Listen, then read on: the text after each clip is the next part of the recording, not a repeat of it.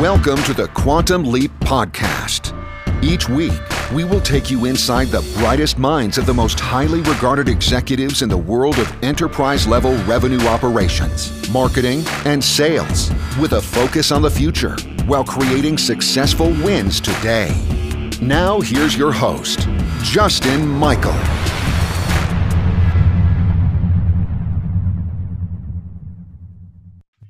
Welcome back to Quantum Leap. I'm Justin Michael, your host, doing my best William Shatner impression on the neutral zone for vendor neutral. And today on the show, we have none other than Mark Hunter, the sales hunter, someone I've been following for years. I used to be a VP of sales and an RVP, and my job was to figure out how to crack into the enterprise. And so I needed to speak CMO or CRO or CCO. So Mark, welcome to the show. And let's kick it off. What are your thoughts on that statement? Well, let's do it, because there's a lot of business to be had out there. Despite the fact that we're in the middle of a pandemic, I don't care. There's business happening, and there's a lot more happening than we realize, than we give credit to. That's really the case. So I'm also seeing in your background a mind for sales. I think there's a certain mindset, right? You were one of the first people to come out and say, let's not stop fighting. Let's keep selling. It's going to be okay. Let's go sell. I feel like I picked that up from you right as this whole thing was unleashing. How can people keep an optimistic mindset when no one's answering their email, or suddenly, half your target list is going out of business? Yeah. Well, here's what it comes down to. It really is, right now more than ever, it is the mindset that you have that is going to determine the outcome that you get. No ifs, ands, or buts about it. What I tell people is really two things. First of all, you're not selling anything. Nobody is selling anything, because nobody really is buying anything. What they want is they want solutions. They want solutions. They want outcomes. That's what you're providing. And when I tell people who are in a funk, they say, man, I just don't get it.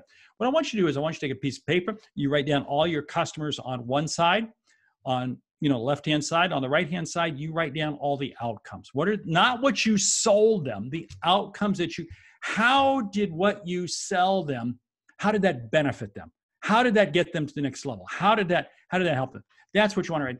And when you look at that list, you're going to go, you know what? What's changed? Nothing has changed. Now, okay, in the middle of the pandemic, there are some industries that are struggling. I totally get that. But there's a lot of other industries that are absolutely blossoming. It's incredible. And what I want to do is I want to take those outcomes, those solutions, and I go, who else could they apply to? Who else? What are other organizations, other verticals, other channels that I might be able to move into?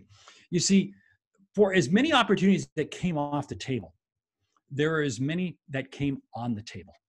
You just have to go out and find them. They're not going to come to you. They're not going to come to you because, again, it's noisy. It's busy out there. But what we have the ability to do is we have the ability to go reach them. And we can when we come into them and approach them from a targeted approach, because this is the outcome we can help you achieve. I love that. It reminds me of Craig Elias and the one sales analysis, but it's really, and what Mike Weinberg says too about, let's get to know some of our good customers and find people that, look, smell, and feel like the good customers. You just remind me of just so many great things. We're talking a lot about enterprise transformation, digital transformation, and the transformation of sales. And there's something a lot about, is helping big companies be innovative, disrupt themselves, or sell in a more customer-centric fashion. I'd love to hear some tie-ins to your new book, A Mind for Sales, and how enterprise sellers or sales leaders can deploy some tips. Could be mindset, could be tactics. I've read of a lot of your books, and I'm just a big fan. So yeah, how can enterprises adapt? Well, let's run a little bit all over the place here, because here's what I'm finding. Not only are we in a SFH, selling from home environment, that's generally what most people are doing right now. They're selling from home. But people are also in a BFH, buying from home. So this means the dialogue, the relationship has changed. We're also in still a very much of a period of time where Dialogue and communication just isn't happening at the normal level. I mean, in a normal situation, you and I probably, I was on an airplane this week. I did actually make a trip this week, but it's funny. It was like unusual. Normally, in a normal situation, I'd be on planes every week. Yeah. You see, what's interesting is we have all been thrust behind this camera, behind this screen. But does it change the need for communication? Does it change the need for relationships? No, but it changes where it comes from. You see, typically in the past, we might have our relationships, our communication from people who we call our friends, okay? Because we're gonna go hang out with them at the bar tonight. We're gonna catch up with them at the game. But unfortunately, those things just aren't happening. So what does that mean? That means we have the ability to create communication and relationships through work, through professional settings. And when I tell salespeople, and I don't care what level you're selling at, but this is real at the enterprise level, empathy. Empathy. Now, some of you are going to say, whoa, where the heck did that come from? Here's where I'm coming from. The pressure that people are under right now, because now they're having to make decisions, carry out meetings, in a very dysfunctional manner, very strange manner. Now, we're getting better at this every week. I get that.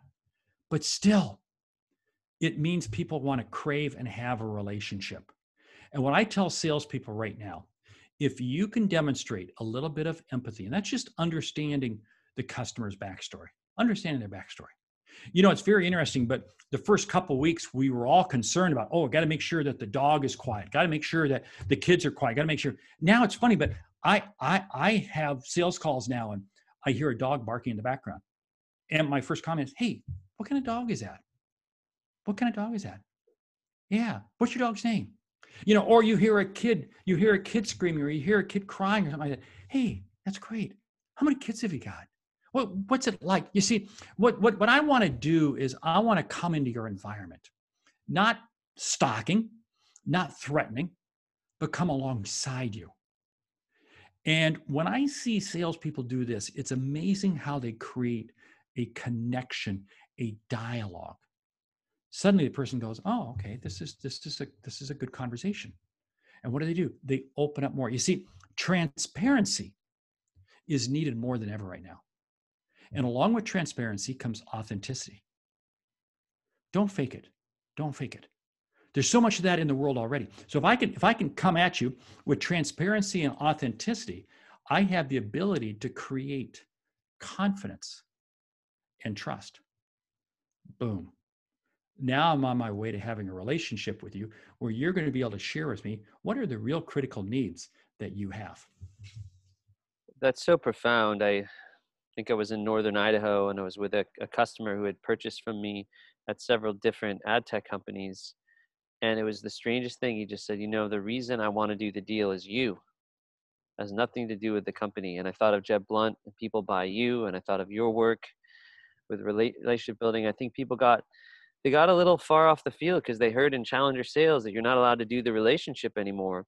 But I think there was a whole generation of sellers might think that you got to skip that. I think you got to build a relationship and bring insight, but you can't throw one out with the other. I mean, how do we manage this nuance where we want to challenge and reframe, but we also, right? It's almost like a paradox. I think people are struggling with how to deal with that.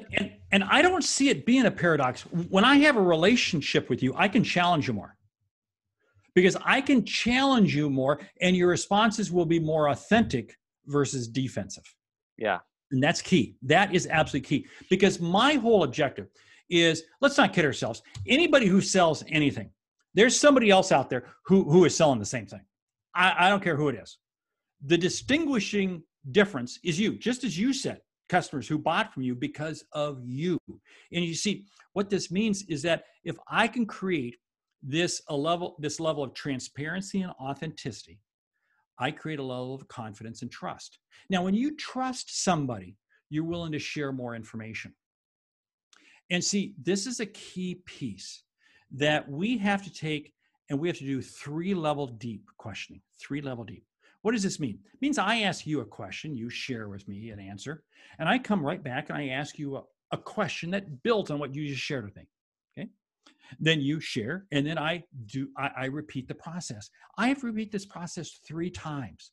Now, this isn't an inquisition. No, it's because I'm inquisitive. I'm inquisitive. I want to know. And because there's this level of trust and confidence, you value where I'm going with the questioning. And you also value with the comments that you're sharing. What happens is you actually share with me more information. And you know what's interesting? We actually speed the sale. So many people say, well, gee, if I take time to create the relationship, I'm going to slow down the selling process. I go, no, you actually speed it up. And you create a higher level of profitability for you and the customer, because you'll get a higher profit and the customer will see more value because of the trust that the customer receives because of what you share with them and how you help them. Yeah, so eloquent. You know, I just love listening to you speak because you're such a great delivery and you've built such an amazing brand.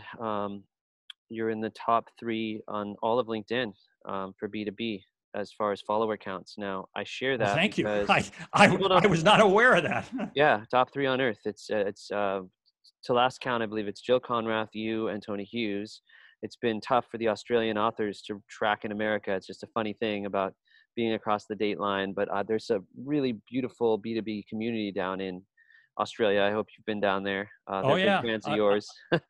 I love the city of Melbourne. Although, man, have they gone through a brutal lockdown. But anyway, Yeah, other yeah, than the that, fires. I love Melbourne. Yeah, so I guess the question is, how did you make that transition? You know, because I'm a firm believer in TQ, which is technology quotient, and you have a high TQ, right? And anyone from any generation can bring that. You've been just a content machine and really leveraged LinkedIn like very few can. Do you have any tips? You don't have to like reveal your strategy. I don't know if it was like 40 VAs like Gary V, or you cracked it early. Like, how did you do it? No, it's really me being me. See, again, it goes back to authenticity. You see, what we have to do, well, one of the things that I think rubs people the wrong way is when they see something emerge and a few months later it's gone. 6 months later it's gone. A year later it's gone. And consistency is at the core of everything. And you see, in this social media, internet-driven world, your reputation arrives before you do. Now, talking about my LinkedIn strategy and my social media strategy, it really has been built out over years and years of me just having a desire to share and communicate with people. Because I believe, see, here's the whole thing. I don't take what I do as from a view of scarcity. It's abundance. The more information I share, the more information I learn. The more ideas I share, the more I learn. It is really about engaging in as many conversations, because my objective is I want to be able to learn from everyone. You see, sales is about learning. It really, what I want to do is I want to learn every day. Every day I want to be learning something. And I'm continuously amazed when I put a post out and I read it and wow, there's some comments on it and there's some other things. And that sparks me to the next piece, next piece. But the whole thing comes down to it's being consistent in following through, consistent in delivery. And what does that do? That creates this level of transparency, level of authenticity, which in turn creates trust. There's no secret sauce. It's just doing the work. Yeah, And, so I mean, yeah, I know you read a lot because you just reminded me of Stephen Covey, because he wrote Speed to Trust and 7 Habits of Effective People. I mean, your stuff is one of the reasons I think you're one of the best in the industry is there's a timelessness to it. You know, it was something I really struggled with when I wrote my book, is I was going to write about tech stacks. And the best part about writing about technologies, in 3 years, all the tech's merged and gone. And so what I like about your writing is I feel like you could pick up your book in 100 years as we're still doing the same thing. Our brains haven't changed that much. Who inspires you though? When you're thinking about modernizing your sales or improving your sales, like I'm always curious where the thought leaders go. And some people say, well, the best books aren't sales books at all. It could be biographies of Winston Churchill or what have you. But like, what inspires you, Mark, when you're on the road and looking to get ideas? Yeah, it's interesting. What inspires me is watching the leadership of other people. Leadership of people in government, in politics, in society, and so forth. And you watch their communication skills. You examine, you learn, you observe, and it's very interesting. But you've heard me say the line: "Sales is leadership. Leadership is sales." The great salesperson's a great leader. The great leader's a great salesperson. So I'm always continuously watching how do other people handle things. And you know what's very interesting? So many times, the best situations are from people who you least expect. I'll share with you an example. There's an example, and it's a Southwest Airlines story. Go back about 15, 20 years ago now, maybe. This was actually before the Miracle on the Hudson. Okay, this was before the America West plane landed, or the U.S. airplane landed in the Hudson River. And I was getting on a Southwest Airlines flight out of LaGuardia, going to Chicago. Okay, so a lot of parallels between this and that U.S. air flight. And it's interesting, but as I sat down on my seat, I noticed that there were a couple mechanics dealing with the wings of the plane. And no big deal. And plane loaded, and the captain came on. Now, if you've ever been on a Southwest Airlines plane, you know it's just a single cabin. The captain could have addressed all of us from the flight deck, but no, he did it from the front of the plane. He said, "Ladies and gentlemen, I really apologize, but we're going to be a few minutes delayed here because on our way in, we struck a couple birds, and the mechanics are just checking the wing out to make sure it's okay. But we're going to get you to Chicago. It's Friday afternoon. We're going to help you make all of your connections on time." Now, if you've ever flown out of LaGuardia Airport on a Friday afternoon, you'll know it's code for you're going to miss your connection. You know you're going to miss your connection. Now, what's very interesting is suddenly in the back of the plane, somebody yelled out, "What kind of bird?" And the captain, without missing a beat, said, "Dead bird." Now, the plane just roared. I mean, it just roared with laughter. It was absolutely hysterical. I mean, it was funny. And the guy said, "Hey, we'll get going." And here's where it came. Here's where it came. About 10 minutes later, we taxi out. And he comes on. And I used to live in New York, so I've flown in and out of LaGuardia thousands of times. And he comes on, he says, "Well, good news is we're on our way to Chicago. Bad news is we're like number 33 in line." Now, if you've ever been number 33 in line, that means you're going to be there a while, especially at LaGuardia Airport. And you know what's interesting? In a normal situation on a Friday afternoon, you would hear ding, ding, ding, as everybody's pushing their button saying, "Hey, get me off this plane, get me off this plane, get me off this plane." Nobody said a thing. Everybody was cool. Everybody was cool. And if I'm one of the flight attendants, because simply when people are digging their buttons, flight attendants, they can't do anything about it. We're not going back to the gate. You're on this plane. You're going to Chicago. You're going to miss your flight. It's okay. And people complaining. And if I'm one of the flight attendants, I'm going, you know what? I love this captain. I love this captain. Because we may be number 32 in line, but he diffused the situation with a little bit of eye-to-eye contact with how he communicated about the delay and a little bit of just humor. He just played on the actions. You see, what's interesting is leadership emerges in the moments in time when we least expect it, from the people we least expect. This is what I think makes salespeople so valuable, because we have the ability to communicate with a customer and create an impact that they never expected. We have the ability to create an experience that they never expected, an outcome they never expected. What does that do? That creates a lifelong customer. That's what I strive for. That's what I look for. Yeah, that's so well put. Humor it's a definite weapon.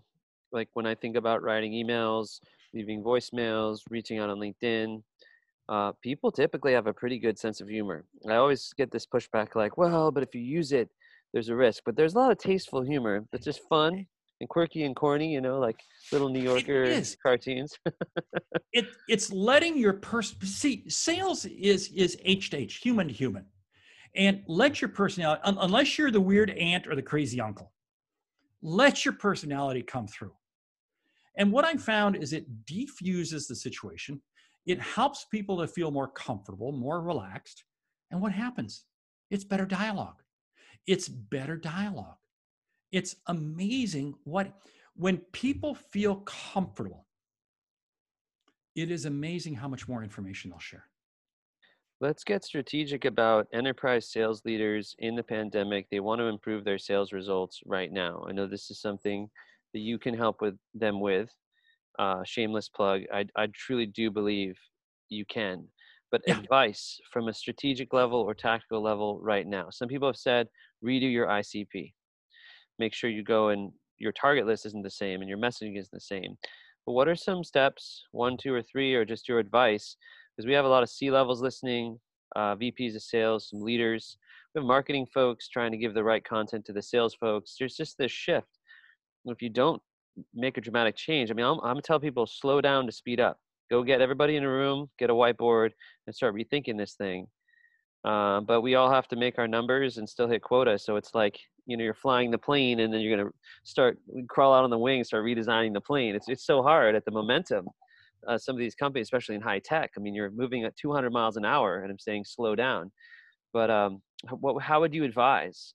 This is a giant question, but I'm pretty sure you'd be ideal for this. There's two things. First of all, hone in on your ICP, your ideal customer profile. That's without a doubt. But again, I hope we're past that. But I want companies to embrace, I want sales teams to embrace, is what I call the 9-pane strategy, the 9-window pane. You can call it the 12-window pane, you can do whatever. But I want you to visualize a window, an old-fashioned window that has got a series of window panes. And we'll say it's 9. Okay, so you got 3 across the top, and 3 in the middle, and then 3 panes of glass down below. And what you want to do is you want to look at that enterprise customer as being that 9-pane window. Your objective is to sit there and say, okay, I want to find 9 contacts, 9 people that I'm going to assign 1 to each one of those panes. And I'm going to put 3 people down at a little lower level, 3 people at probably what I feel is the decision-making level, the impact level, and 3 at what I'll call one step above the decision maker. Probably not the CEO of the company, depending on what you sell, but just one step above, what I call the aspirational influencer. Okay, this is aspirational, that we want to have a contact, we want to have a relationship with them, but they're the influencer because chances are when the decision's made, chances are they may not be critically involved, but they're probably going to sign off on it. They're probably going to have some influence. So what I do is I create this 9-box window pane. Now for a large company, it might be 12. You can make it whatever size you want. But what I want to do is this. I start at the bottom on the lower 3. Now I'm not selling. I'm getting intel. I'm getting intel. And I start this process 2 or 3 or 4 weeks. Okay. And I may only ultimately create a relationship with one of those 3 people. Totally get it. See, that's why we may have to go 12. We may have to go 15 pane. But then after 3 or 4 weeks, then I start on the middle pane. And my objective here is to create now I've got a little bit of lower level intel that I'm now playing off on this mid level. And then after a few weeks of that, then I start on the top tier. What I'm doing is I'm trying to create relationships and dialogue at multiple levels of the organization. Why? Because I hear different messages. I hear different things. Second of all, I'm trying to understand my whole role. My whole role is not to complete one sale. My whole role is to complete one sale that leads to the next sale.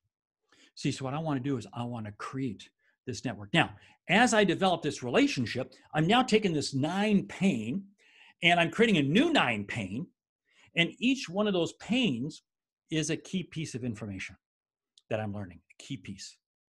And I now got this one set of 9 panes of people, this one set of 9 panes that I'm building out. Oh, by the way, I'm doing that for each individual person. So I may have 3 or 4 of these, but this is giving me intel that now I'm asking questions off of that. I'm building off that. What does this do? It allows me to create this roadmap to being able to create a meaningful dialogue. You see, because if I don't spread my wings enough at the enterprise level to start with, there may be somebody who shows interest, but it's going to be purely from a price standpoint, and they're going to push me over to purchasing. You see, oh, by the way, all of the 9 people identified, nobody is in purchasing. No. At enterprise level, when I hear companies say, well, we're reaching out to the purchasing departments, I go, please, people, you're killing me. Purchasing only buys. They don't use. They don't benefit. They don't create outcomes. You have to go to the department, the person who is going to receive the outcome, the benefit. I know I'll probably wind up in purchasing, but I want to get to purchasing as late as possible, because that's when the transaction's finally going to get done. I love that metaphor. We only have a few more minutes. I try to keep these concise. Tell me about training. We're in a renaissance of learning management systems. You saw lynda.com become LinkedIn Learning. You got the micro communities. My question is just any advice on how to remotely train sales teams from the Sales Hunter? Yeah, here's 2 things that if I'm a sales manager, here's what I want to do. I want to be continuously having a book that my team is reading, okay? And now this may not be active, but it might be that, hey, this is the book we're going to read this quarter. Maybe it's this 6 months. I don't know what it is. It is like you have to make it the book of the month club. But you as a sales leader have to be continually sharing, hey, here's what I learned. Hey, here's a website. Here's a blog post that was really meaningful. Here's something. And what you want to do, excuse me, is you want to create an environment where your people want to learn 24/7.